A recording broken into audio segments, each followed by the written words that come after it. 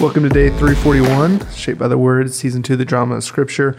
We've completed the book of Acts. We've traveled all the way to Rome with Paul and seen God continue to work. You get the note at the beginning of Acts where it says, this is what Jesus continued to do. And, his first book, he talked about all that Jesus began to do, but in the book of Acts, we see all that Jesus continued to do through the church. As the Spirit comes, empowers the church, the proclamation of the gospel. We followed with Paul, and we saw a lot of his ministry, a lot of his suffering. We were just joking about what did Paul look like? He would have had scars and bruises and constantly beaten. But when we also have, we've walked through Acts, we also have a lot of Paul's letters, and we know that Paul went and planted a lot of churches, but part of his ministry also was this continuing to strengthen them and encourage them and exhort them and correct false teachings and those sort of things. And so you have a letter today that is, one of his most famous one that we dearly love, and it's the letter to the Ephesians. He writes this letter to a church that he loves, a church in Ephesus, and the first chapter, which we'll be in today, is really, it's one of those incredible chapters. You begin to realize that much of it is just one sentence. It's just like this run-on paragraph sentence that Paul can't put down the pen. He's just excited. And we'll see exactly why. It's a great passage. But as we dive into Ephesians, Katie, would you pray for us? Sure. Father, thank you for the work that you have done in Paul's life and all the ways that work continues to work in our hearts, and that we're deeply encouraged by books like Ephesians, letters like this that Paul wrote to this specific church, but also full of truths that we'll see that encourage us as well, just about our spiritual inheritance that we've been given in Christ. So as we read, God, I just pray that you would meet us, that you would encourage us, that you would convict us, Holy Spirit, and that you would continue to transform our hearts into the likeness of Jesus. It's in Christ's name we pray. Amen. Amen. Ephesians 1. Paul, an apostle of Christ Jesus by the will of God, to God's holy people in Ephesus, the faithful in Christ Jesus, grace and peace to you from God our Father and the Lord Jesus Christ. Praise be to the God and Father of our Lord Jesus Christ, who has blessed us in the heavenly realms with every spiritual blessing in Christ. For he chose us in him before the creation of the world to be holy and blameless in his sight. In love he predestined us for adoption to sonship through Jesus Christ, in accordance with his pleasure and will, to the praise of his glorious grace, which he has freely given us in the one he loves. In him we have redemption through his blood, the forgiveness of sins, in accordance with the riches of God's grace, that he has lavished on us. With all wisdom and understanding, he made known to us the mystery of his will, according to his good pleasure, which he purposed in Christ, to be put into effect when the times reach their fulfillment, to bring unity to all things in heaven and on earth under Christ. In him we were also chosen, having been predestined according to the plan of him who works out everything in conformity with the purpose of his will, in order that we, who were the first to put our hope in Christ, might be for the praise of his glory. And you also were included in Christ when you heard the message of truth, the gospel of your salvation. When you believed, you are marked in him with the seal, the promised Holy Spirit, who is a deposit guaranteeing our inheritance until the redemption of those who are God's possession, to the praise of his glory. For this reason, ever since I heard about your faith in the Lord Jesus and your love for all God's people, I have not stopped giving thanks for you, remembering you in my prayers. I keep asking that the God of our Lord Jesus Christ, the glorious Father, may give you the spirit of wisdom and revelation, so that you may know him better. I pray that the eyes of your heart may be enlightened, in order that you may know the hope to which he has called you, the riches of his glorious inheritance in his holy people, and his incomparably great power for us who believe. That power is the same as the mighty strength he exerted when he raised Christ from the dead and seated him at his right hand in the heavenly realms, far above all rule and authority, power and dominion, and every name that is invoked, not only in the present age, but also in the one to come. And God placed all things under his feet and appointed him to be head over everything for the church, which is his body, the fullness of him who fills everything in every way. Yeah, great. A great start to a great letter. As Paul writes, this is one of those letters that was written when Paul was, in jail, and so you have kind of the, you just see Paul's pastoral concern as he writes to this church. He's helping them navigate issues. He's teaching them just how incredible their salvation is. Really, you'll hear people talk about Ephesians being divided up in a couple of ways. The first 3 chapters are really just gospel content. Paul's diving into the riches we have in Christ Jesus. And then the last 3 chapters are kind of the application of that, how the gospel, this is what the gospel is. This is how the gospel takes root, and the fruit that it brings. And so here we have the first chapter. Paul kind of jumps right into the deep end. That verse 3, praise be to the God and Father of our Lord Jesus Christ, who has blessed us in the heavenly realms with every spiritual blessing in Christ. And that's going to be, that in Christ is going to be a phrase we see throughout, Paul's letters. This idea of union with Christ or being found in him is a key theme in Paul's letters. But this is a marvelous statement. And so as y'all read this, what are some things that stand out to you?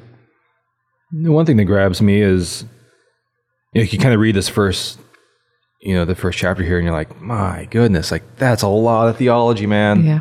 Like he's just moving from, redemption to predestination to sonship, forgiveness of sins, and then he's talking about, the purpose of God's will.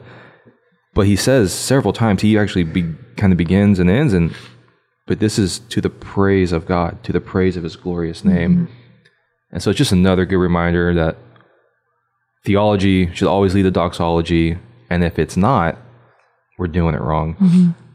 That theology is always meant, and especially this gospel theology, right, is meant to stir our hearts and our affections and be like, oh my goodness, I cannot believe this is true.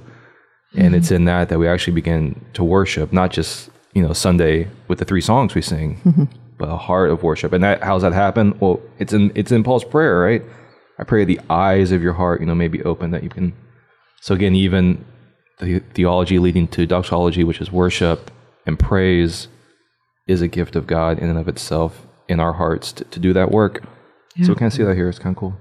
It's fun to come into Ephesians from Acts, because we see how many times he says of Christ Jesus, in Christ, and I don't know, I feel like I get a better sense of why it's so important. It's because, Jesus is the fulfillment of prophecy. He is the one who completely changed Paul's trajectory, and he's the key. And without the key, none of it really matters. And so I love that Paul just continues to point this Ephesian church to the source of these good things, to the reason for these good things, and the one who continues to provide, and it's Christ Jesus. But and that's so good. And just, man, what an encouragement to us it is. I love his prayer for them. Verse 17, I keep asking that the God of our Lord Jesus Christ, the glorious Father, may give you the spirit of wisdom and revelation so that you may know him better. He's praying that, to make it super simple, he's praying that these people would know God better. And the Trinity is right there in that one sentence. But wow, what a prayer that he prays for them, and what a prayer that we can pray for our children, for the next generation, for our students, for the people that we are, that God has given us to disciple, that they would just know him better. How beautiful is that? It's simple, but it's beautiful too. Yeah, one of the fun things about reading Ephesians, coming right off of Acts 28 yesterday, is we left Paul in Rome under house arrest, and he's there for years. 2 years it says, preaching the gospel unhindered.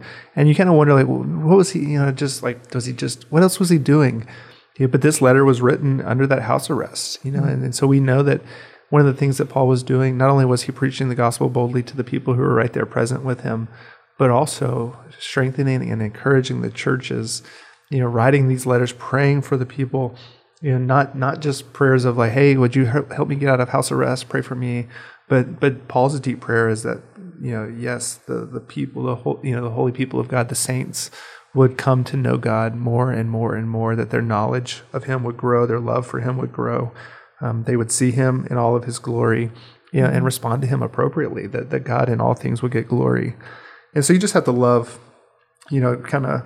we're seeing not just a letter of, like you were talking about, a letter of theology, but we're seeing the theology that leads to worship, from the pen of Paul as he lives this out in the midst of a great suffering, great trial, and great success and abundance as well. I mean, he's seeing great things happen there in Rome as he's preaching the gospel. But it's just I think it's a great reminder, of what this great theology looks like lived out, that it leads to worship, it leads to great prayers, it leads to great faith, it leads to strengthening.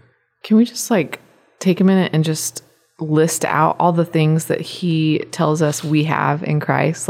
Oh my goodness. I mean, we have every spiritual blessing, no big deal. But we've been seated with Christ. We've been chosen. Let's see what else.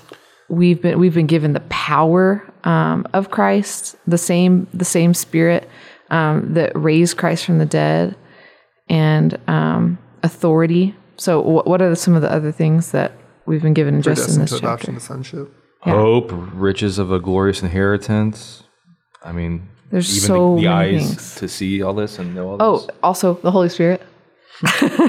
In verse 13, the promised Holy Spirit, who is a deposit guaranteeing our inheritance.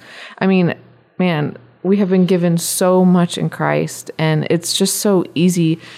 If you're like me, it's very easy to focus on the negative in the day. So I can be very negative, especially if I'm stuck at home all day, or quote, stuck at home.